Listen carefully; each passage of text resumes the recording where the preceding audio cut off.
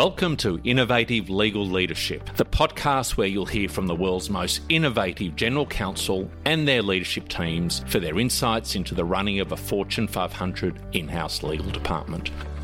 The challenges, the wins, the roadblocks, the journey to date, and most importantly, what lies ahead. Let's get into the show. Hello, listeners. In today's episode, I'm speaking with Anneliese Reinhold. Anneliese is the General Counsel and Senior Vice President of Legal at Do, and Do is Dubai's premier telecoms company. Now, I love all of my guests and all of my episodes, but I particularly love my discussion with Anneliese, and there's a couple of reasons for that. Firstly, we share some common history, and we talk a bit about that on the show. And the second thing is Anneliese shares with us a very personal story, and taking us back to her teenage years and which was a very difficult period for her. And she talks about how that really shaped her, how that built determination and resilience, and really how that developed her into the person that she is. And it really set her up for a fantastic international career. And she talks all about that. So it's a wonderful story. As I said, I just love speaking to Anneliese. So in the usual fashion, sit back, chillax, and enjoy the episode. Anneliese Reinhold, it's fantastic to see you again. Welcome to the show. I'm so excited that we're going to get a chance to speak. Jim, thanks very much for inviting me. It's an absolute pleasure to be here speaking to you again. It's fantastic. It's been a little while since we've caught up, Anneliese. We've kind of got some common history, and we'll talk a little bit about that. But I'm going to do a little bit of a high-level intro, and then I'm going to ask you to do a bit of a deeper dive into your career and your journey. But for the audience out there, of course, since 2005, you've been the General Counsel and Senior Vice President in Legal at Do, Dubai's premier telecoms company. In fact, you've been in the Middle East, I think, since 2003. So we're going to do a bit of a deeper dive there. But before you got there, tell us a little bit about the Anneliese Reinhold story, the journey, the influencing factors. What got you to the point, I suppose, just before you got to a decision of, I'm going to move to the Middle East? I'd love to hear a bit about that. Yeah, thanks, Jim. And actually, it's an interesting question. What I really wanted to focus on, I suppose, was more the journey, maybe the journey almost before I became a lawyer, if you like. Oh, let's go for it. Yeah, absolutely. The reason for that is it's not something that I tend to speak about very much, but people seem to be quite interested when I do mention certain aspects to them.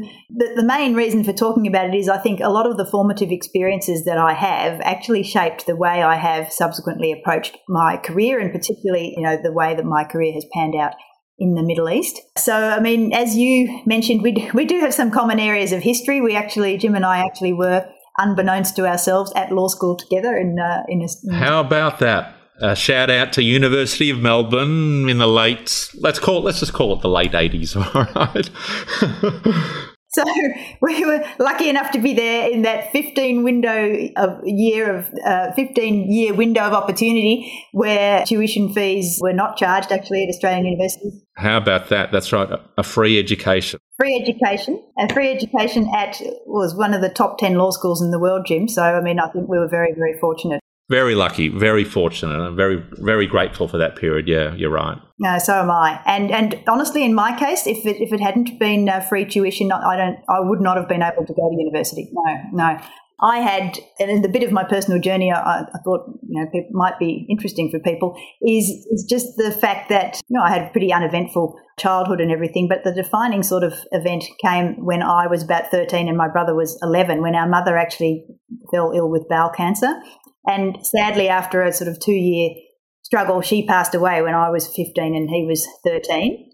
And I think, that was really a defining event in my life, the start of a very difficult period actually that went on for at least, I think, the next 10 years. Later as an adult, I sort of read a lot about, psychologists talking about the top 10 life stressor events and everything else. And I realised that at that period, we had probably about 5 of those things going on simultaneously in our life, because Mum passed away like the next day. We had to pack up the house and move from Sydney, where we were living, which is a city in Australia, to another city, Melbourne, start all over again, new school, new house, new friends, and all those sort of things. So all in an environment back in those days, as you know, Jim, where you didn't have, bereavement counselling or family counselling or any of those things. It was all unheard of. You just had to work it all out for yourself. So that was pretty tough for our family, and we ended up having a sort of family breakdown in the end, as a result of which I ended up living with my grandmother and my family moved away again, and I ended up being supported financially and emotionally by her. And that was at the time when I started university. So I wouldn't have been able to go. She was a pensioner, but I didn't have any money. My family had, broken down. Yeah, so that was pretty tough. But I think I was very, very fortunate to benefit from, the arrangements that they had for university entrance in those days in Australia. I studied law and commerce or business, so accounting and economics as well, so a double degree, which was great. Stood me in really good stead for my future career, but it was tough to do 2 degrees at the same time over 5 years. And I had all of those typical student jobs, Jim, that you would remember that we had back in those days. Cleaner, including quite a bit of time specialising in cleaning toilets. I have to say, I have a bit of a history of that. My parents were the janitor at the local high school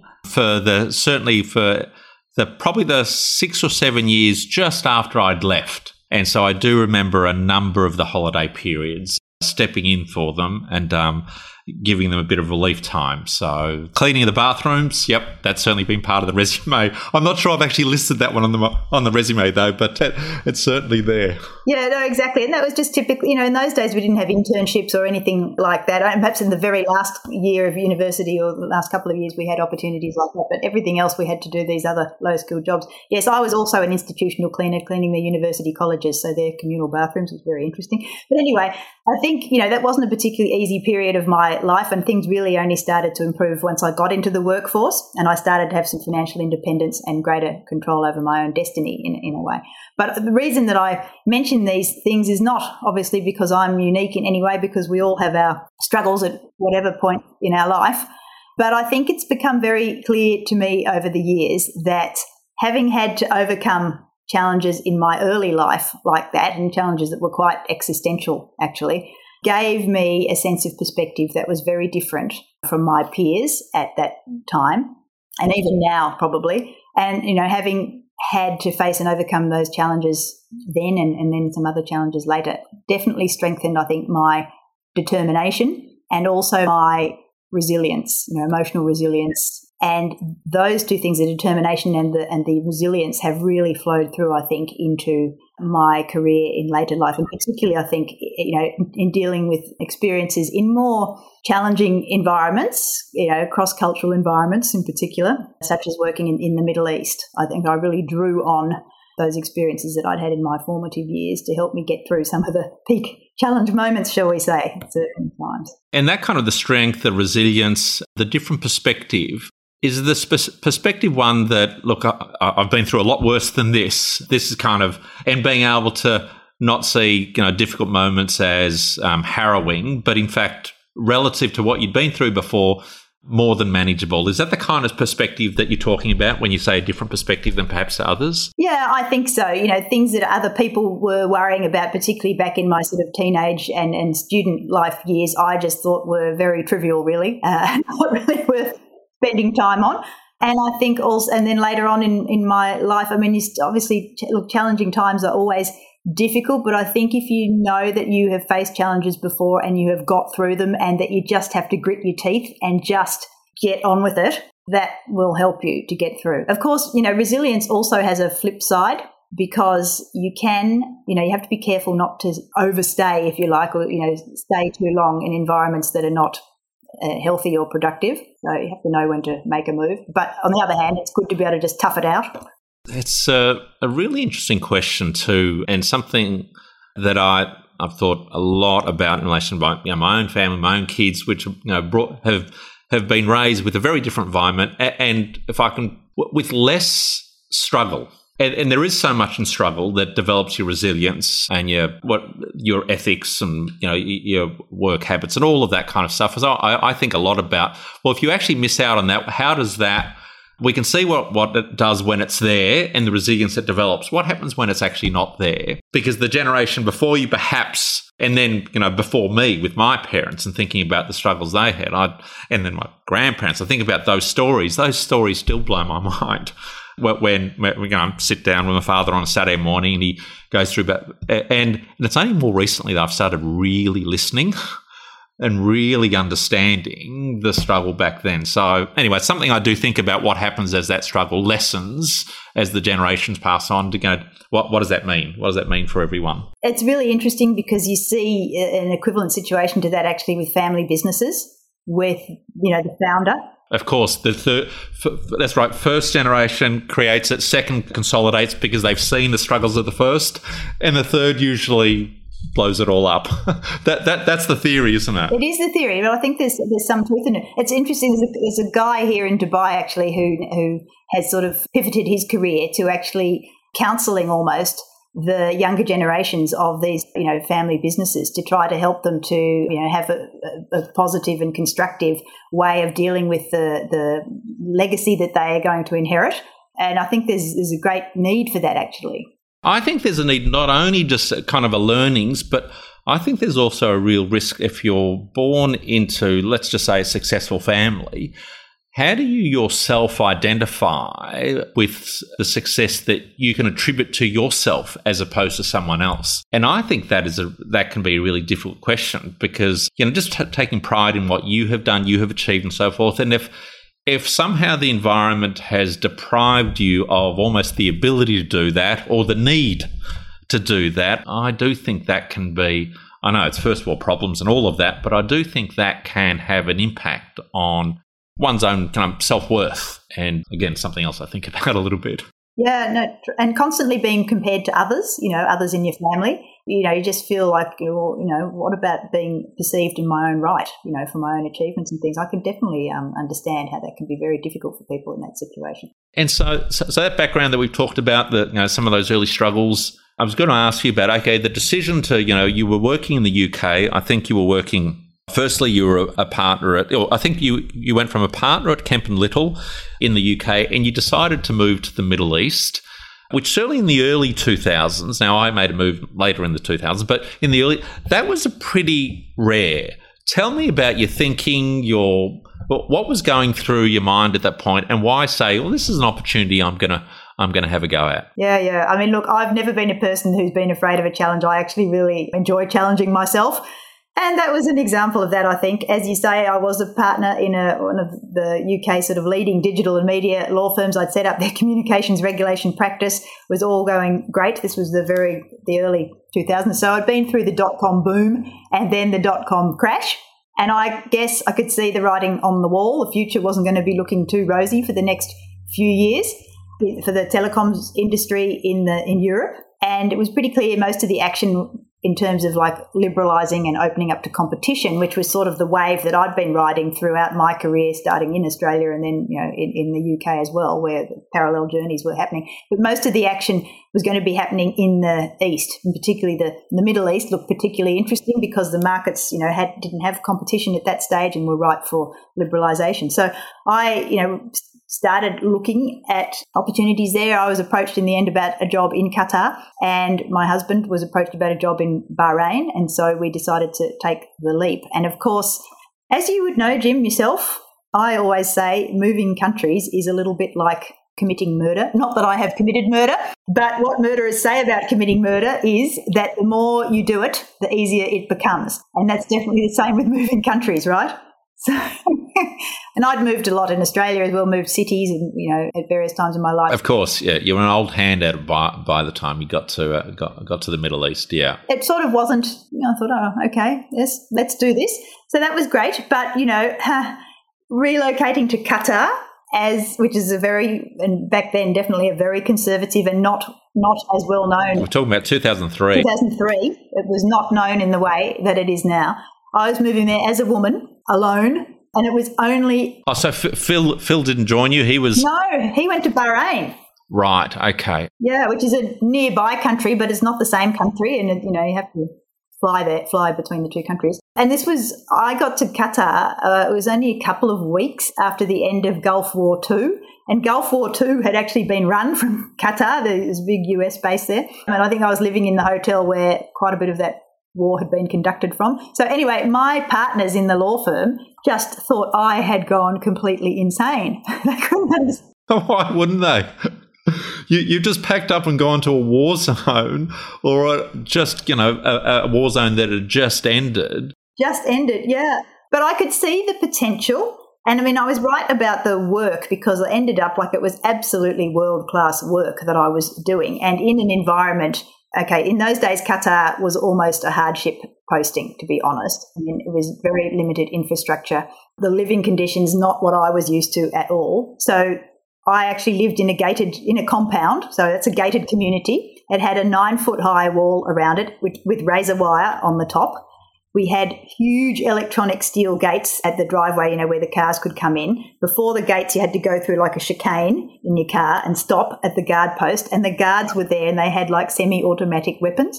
So somehow I took all of this in my stride, and I distinctly remember the compound had like 2 sections and there was a road between them. So I used to go in my swimming gear, appropriately, modestly attired, but still it was my swimming gear, walk out one gate, wave to the guard, walk across the road, over to the other gate, wave to the guard, go in, have my swim. It was just like, looking back now, it was quite, surreal, but it just, went with the flow when you were living there. But it was, so it was challenging and quite a different environment to what I was used to. At the organisation, which is Ooredoo now, it was Qatar Telecom back then, I think I was one of only 3 in the whole company who spoke English as their native language. And there's nothing wrong with that, but just an interesting, contextual piece of information. And one of only 3 women in the senior management team, which was about 100 people, there were only 3 women. So it was a different experience, quite challenging, very challenging actually. And I definitely learnt that culture shock is a real phenomenon, a physical phenomenon actually, and you can't predict who it's going to affect or how it's going to affect them or what's going to trigger it off, and it's not usually the things that you expect. I mean, when I arrived, I did think I had made a terrible mistake when I started work, and I spent my first afternoon after work lying on the bed in the hotel, and I was just crying, and not just crying, I was like sobbing like a baby. And I'm smiling and laughing now because I had the almost exact experience myself, sitting at a desk in a room by myself, having left the family, looking around and saying, what have I done? What have I done? And people don't talk about this, Jim. They don't talk about it. When I started talking about it, then I realised, which was quite a number of years later, then I heard people said to me, that's what everyone does. Yeah, all ladies who come to Qatar spend their first day crying. Well, I had no idea. I thought it was just me. But, I do remember deciding, lying there, this thing, it's either going to make me or break me. Or break me. And I'm damned if I'm going to let it break me. So I just sort of pulled myself together after I stopped crying, and I just got up and I went back to work the next day, and actually got progressively better after that. And it sounds like you had exactly the same experience. And that, I tell you what I love about that is how at the time you think it's the worst thing that could have ever have happened, the worst decision you've made. And with time, it ends up being the best decision you've ever made. So, I love that. So whenever I see, whether it's family or friends, and they're so down because they think it's the worst thing, I've just said, give it time. Give it time, because it may end up being the best thing that's ever happened. And certainly for me in my career at that point in time, absolutely. Going from that point of, what have I done? How silly have I been? To, for me, it was 7 years later saying that was the highlight of my professional career. That journey in itself, I think, it makes such an impact for your own personal growth and your belief that you can do anything. And that thing, just let time tell you whether it was a good thing or a bad thing, rather than making the assessment at that particular moment. Yeah, for me, it was immensely challenging, that whole experience. But what a learning and personal growth experience. These fantastic work projects, absolutely world-class work, actually being able to do it in what turned out to be, despite the razor wire and all those other things, which I did get used to, quite a lovely environment, a 5-minute drive to the office with no traffic lights, blah, blah, blah, some great world-class people that I met and interacted with. And I just learnt so much about other cultures, about my own culture, which you come to see in a completely different light. Yeah, so I do want to do a bit of a deeper dive on that, because that cultural experience and what you actually learn. And I know from a personal perspective, Annalise, I don't think I really understood culture, just beyond the culture in the office and the culture perhaps in the family, but actually moving countries and then really experiencing and not just another Anglo culture, a completely different culture, in our case, of course, an Arabic culture, and the behaviours. That was just a fascinating experience, certainly for me and my family.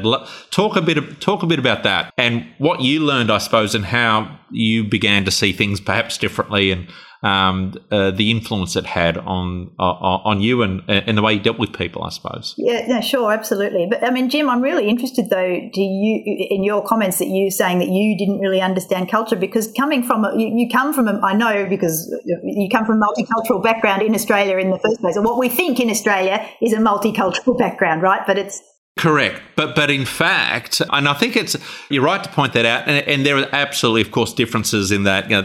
Certainly my migrant background, parents were Greek, and they came to Australia in the early 60s, and I was born in the mid-60s. And, of course, that was absolutely a different cultural mix that I grew up with. But it was chalk and cheese going from that, moving the family and going to the Middle East, and then really understanding, wow, there are so many more layers and so much more depth in what people refer to as culture. Yeah, no, definitely. And I think it's absolutely critical to have or to develop a cultural understanding of the environment that you're working in. And look, it's also interesting though. I found, because I went from Australia, actually I moved around a lot in Australia. As I said, as an adult I moved, as well as a child. Even moving from, say, Melbourne to Sydney, different cities in Australia, they have different cultures, certainly different working cultures.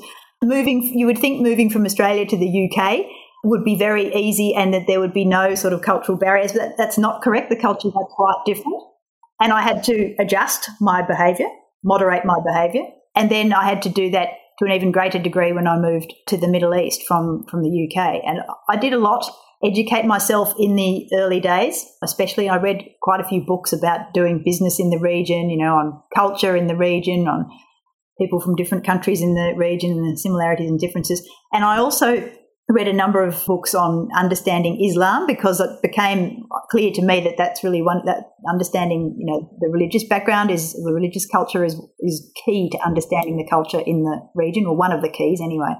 So, and what I noticed actually over time was that the people who came to the region sort of later than me, I felt that they were not making as much as didn't quite put in that same effort. They weren't. No, well, yes, because the region was becoming more internationalized in a way, and maybe appeared on the surface to be very global and everything, and so they didn't realise that they needed to dig into these things. And I felt I saw more cultural or less cultural sensitivity in the people who came more recently, and I found that a bit upsetting. But I think I was very fortunate to work in Qatar, and I spent quite a bit of time in Oman as well, working in those countries first before moving to the United Arab Emirates, which has always been a lot more sort of internationalised on the surface.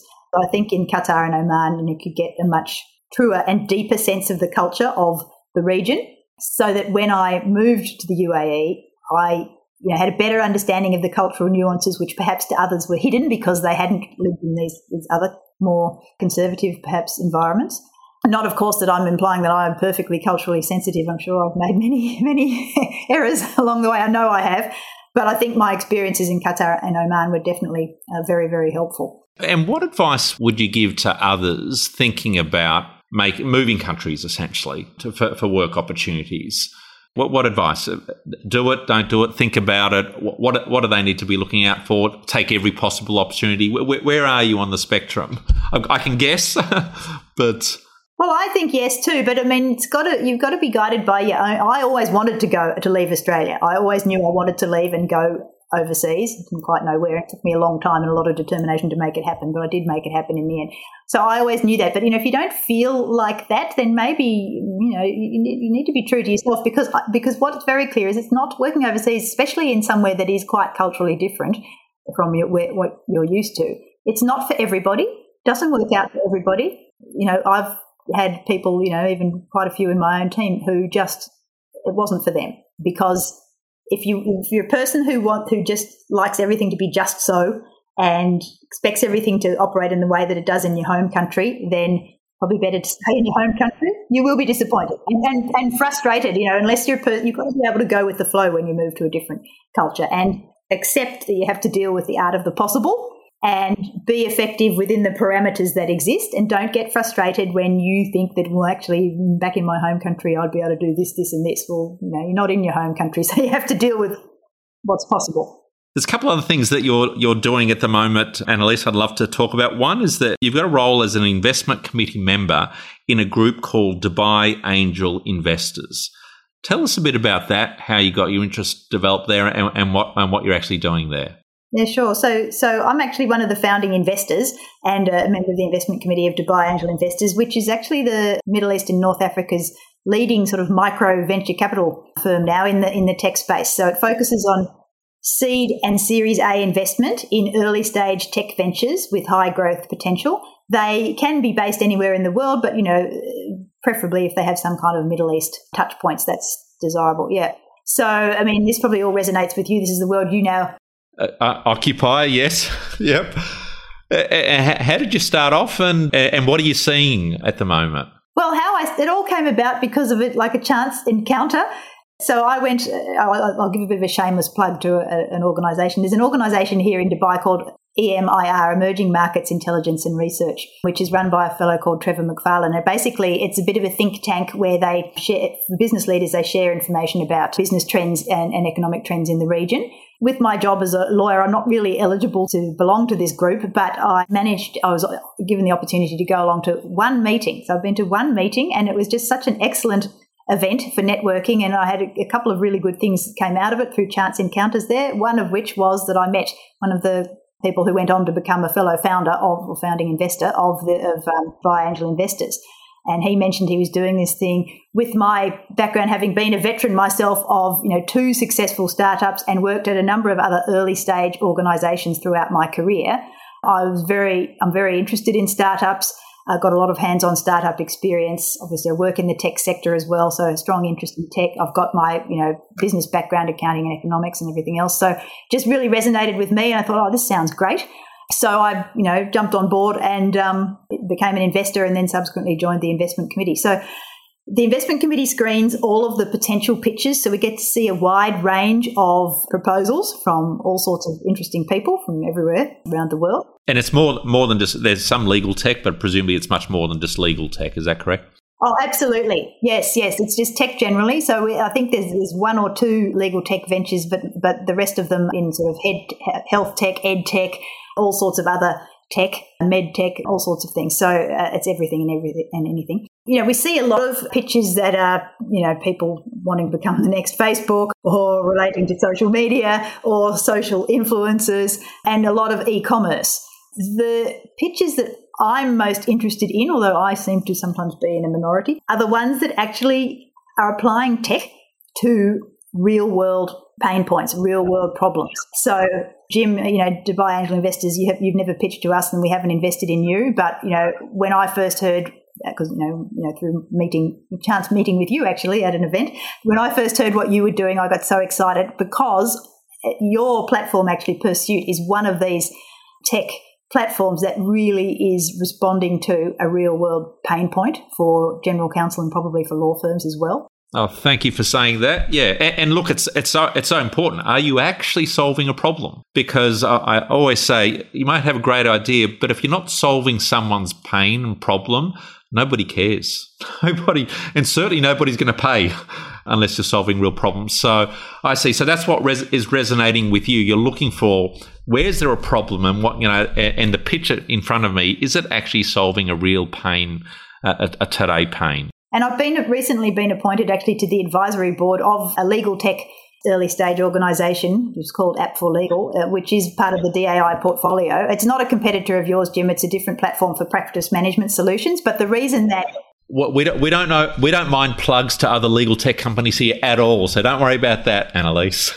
And so tell me about that. Well, it's a practice management solution, and why why I was so interested in it and started, got really quite engaged with them, and then they invited me to join their advisory board, was because it was resonating with me because of the real world pain points that I was having in my own legal department when I was trying to look for legal tech, and these guys actually offer a sort of one-stop shop solution that is very, very compelling compared to other things that are on the market. So I I'm really excited to be involved with them.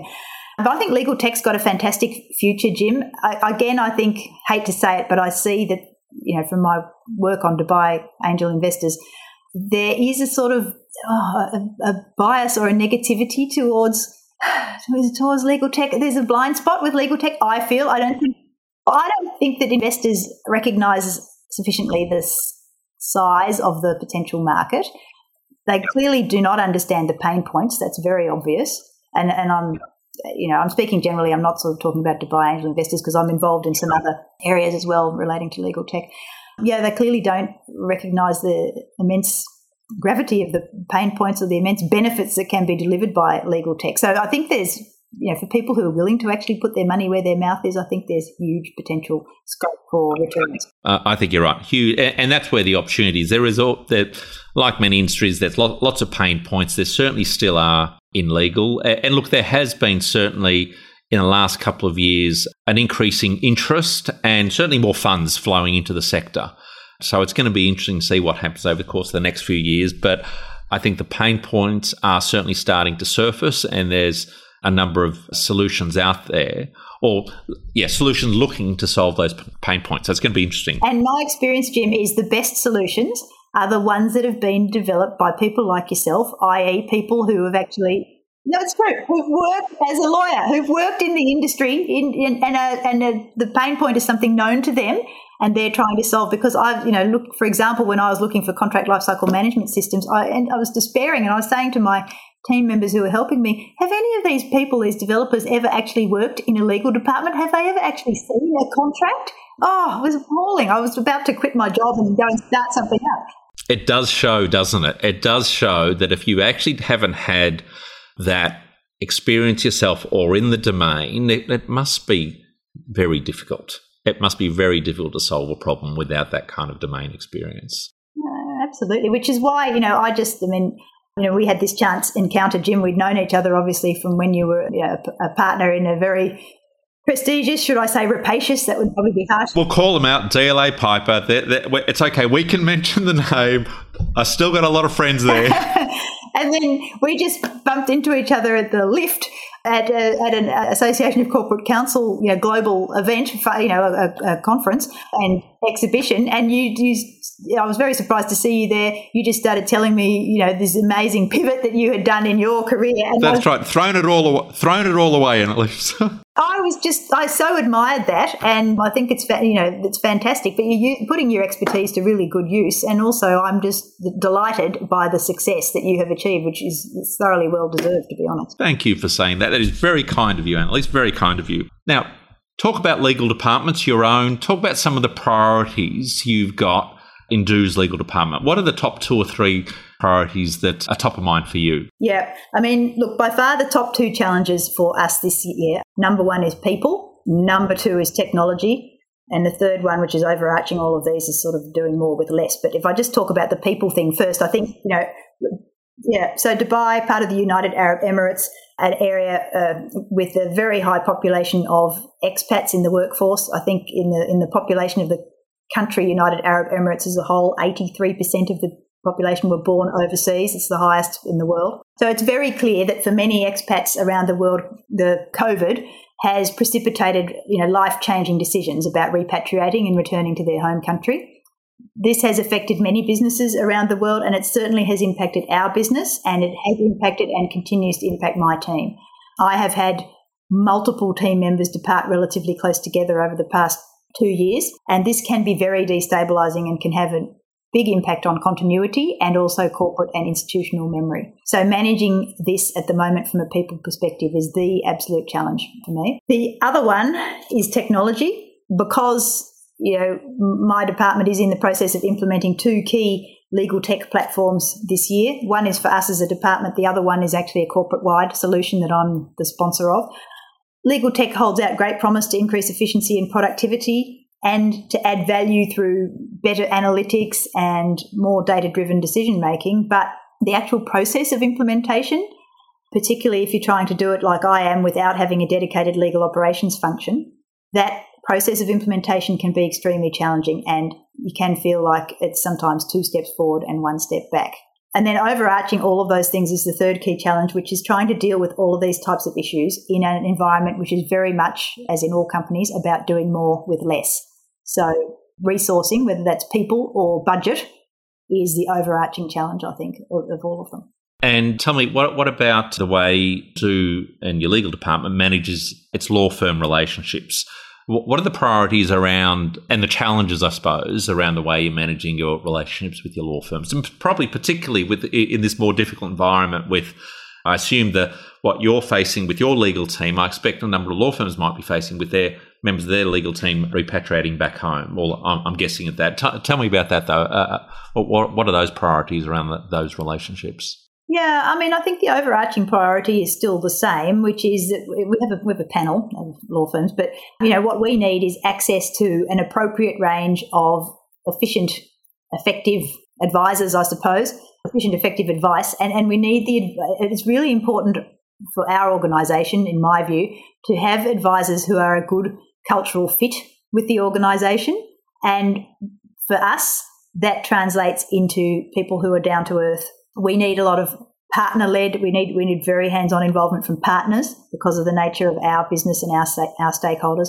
And we need advice that's practical.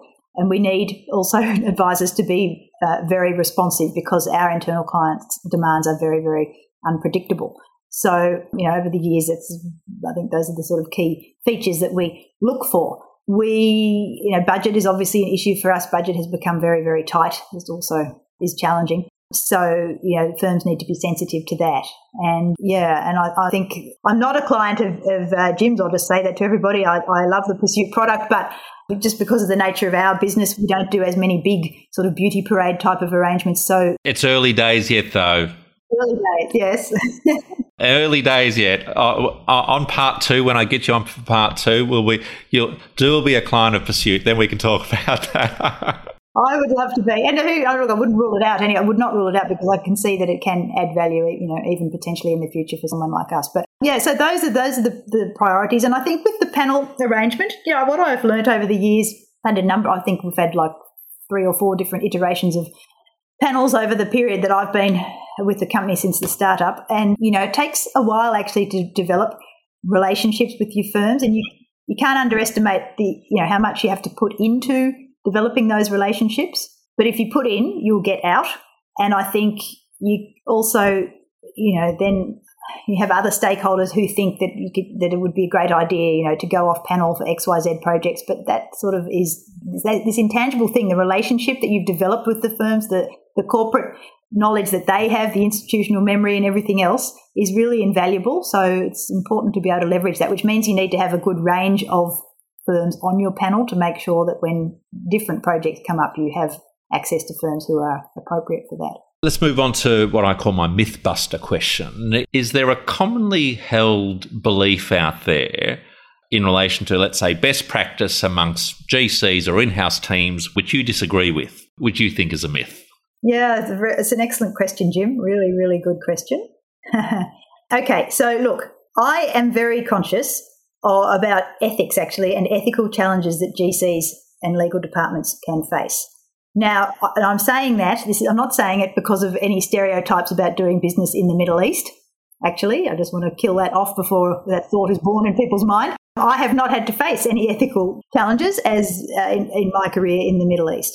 But I have observed high-profile incidents in my home jurisdiction of Australia, for example, where I have seen what can happen to excellent in-house lawyers who lose their objectivity and forget that their overriding duty is to the courts, not to their client. And so that, to me, that plays into, there are these myths and general counsel run around, especially actually in Western jurisdictions, I think, run around huffing and puffing about I'm a business person first and all of this sort of stuff, blah, blah, blah. And honestly, I think for your own ethical sake, as an in-house lawyer and as a GC, you should stick to your knitting.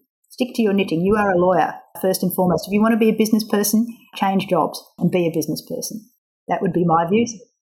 So really, I think the point you're making there is a number of the GCs who are on this show talk about being a great business partner, okay, and talk about being a business partner. But you're saying if you want to be a business person, you need to be doing that outside of the GC role because of the duties that you've got both to the organisation as well as independently to, let's say, to the courts of the jurisdiction that you're working in. Where people have got tripped up, and there was a very high-profile incident that I'm thinking of in Australia, which happened to somebody that I happen to know. I think I might be thinking about the same one too. And, that person just over-identified with the client, lost their objectivity and was taking decisions and I don't want to say too much, but, losing your objectivity is very, very dangerous. I even see now that I serve on the council of the Institute of Directors in the UK, which is the world's oldest corporate governance organisation. This has made me think more about things like lawyers, in-house lawyers, general counsel, who also wear the hat, say, of being company secretary. You can get yourself even into a mess there. I used to think that it was a great idea for those two roles to be combined. As I've got older and seen more of life, I actually think that it's better for them to be separated, which sounds very conservative, boring and unfashionable, but, I think there's ethical duties, you have to take them seriously. And other professions have come to grips with this, such as the accounting profession. They are much better now, I think, on these ethical issues than anything that I've been exposed to on the legal CPD training side, for example. Annalise, anything that if you'd had your time again, you'd do differently? Well, having just said all of those things, Jim, there was an inflection point in my career where if I'd gone one particular way, I realise now, I probably would have ended up leaving the law and becoming a management consultant. And, so I would have worn the business person hat. Oh, you don't want to go there, Annalise. I think you've law can become an ability trap. I think I'm a very commercially minded person, and so, which is why I'm involved with things like Dubai Angel Investors, why I got onto the board of the Association of Corporate Counsel, why I'm on the council of the Institute of Directors, because I'm very, very interested in business things. And so I think, that would have been an interesting direction to have gone. I haven't given that a shout out, but you are actually the chairman, aren't you? The chairperson of the ACC Global Board of Directors. So I should have shouted that out at the beginning. I'm sort of the outgoing chairman nowadays, but yes, I was the chair of that. So that's a sizable. It's one of the top 25% US non-profits, by revenue. So it's a sizable outfit actually, and it has, as you would know, Jim, because you've been to some of their events, it's got 45,000 members in 85 countries. So it's a massive organisation which does a lot of good, particularly for in-house lawyers in jurisdictions such as the Middle East, where there isn't such a developed in-house community. Yeah, no, it's a great institution. I'm looking forward to the not too distant future where we can get back together in person at some of those events, because they're absolutely cracking events. So okay, I've got one more question for you, Annalise. What have you spent too much time worrying about in the past that, on reflection, hasn't been time well spent? Well, despite all my comments about determination, resilience and everything else back in the beginning, I am a terrible worrier. You're a warrior. We're all warriors. Don't feel bad about that, Annalise. That one comes through time and time again. Yeah, so I think all of it was probably a complete waste of time, to be honest. A wise person told me when I first started work as an articled clerk way back in the days in one of the big commercial law firms in Australia, they said, don't worry about things because, almost every mistake, in inverted commas, that you think that you make as a junior lawyer can be fixed. So please just come and tell us if something goes wrong. Despite having been told that, I still, not that I'm, talking about making mistakes, but I still worry about everything. And I really wish, for the sake of my own mental health, I really wish that I didn't. Annalise Reinhold, it's been fantastic speaking to you. I'd love to catch up again. It's been too long since we spoke last time. So thank you so much for joining me on the show. Thanks, Jim. It's been a pleasure. Fantastic. Bye-bye for now. Thank you, listeners, for tuning into the show. For more, please subscribe to the show in your favourite podcast player. If you or someone you know would make a great guest on the show, please connect with me, Jim, the host of the show, via email, jim@persuit.com. We'd love to hear from you.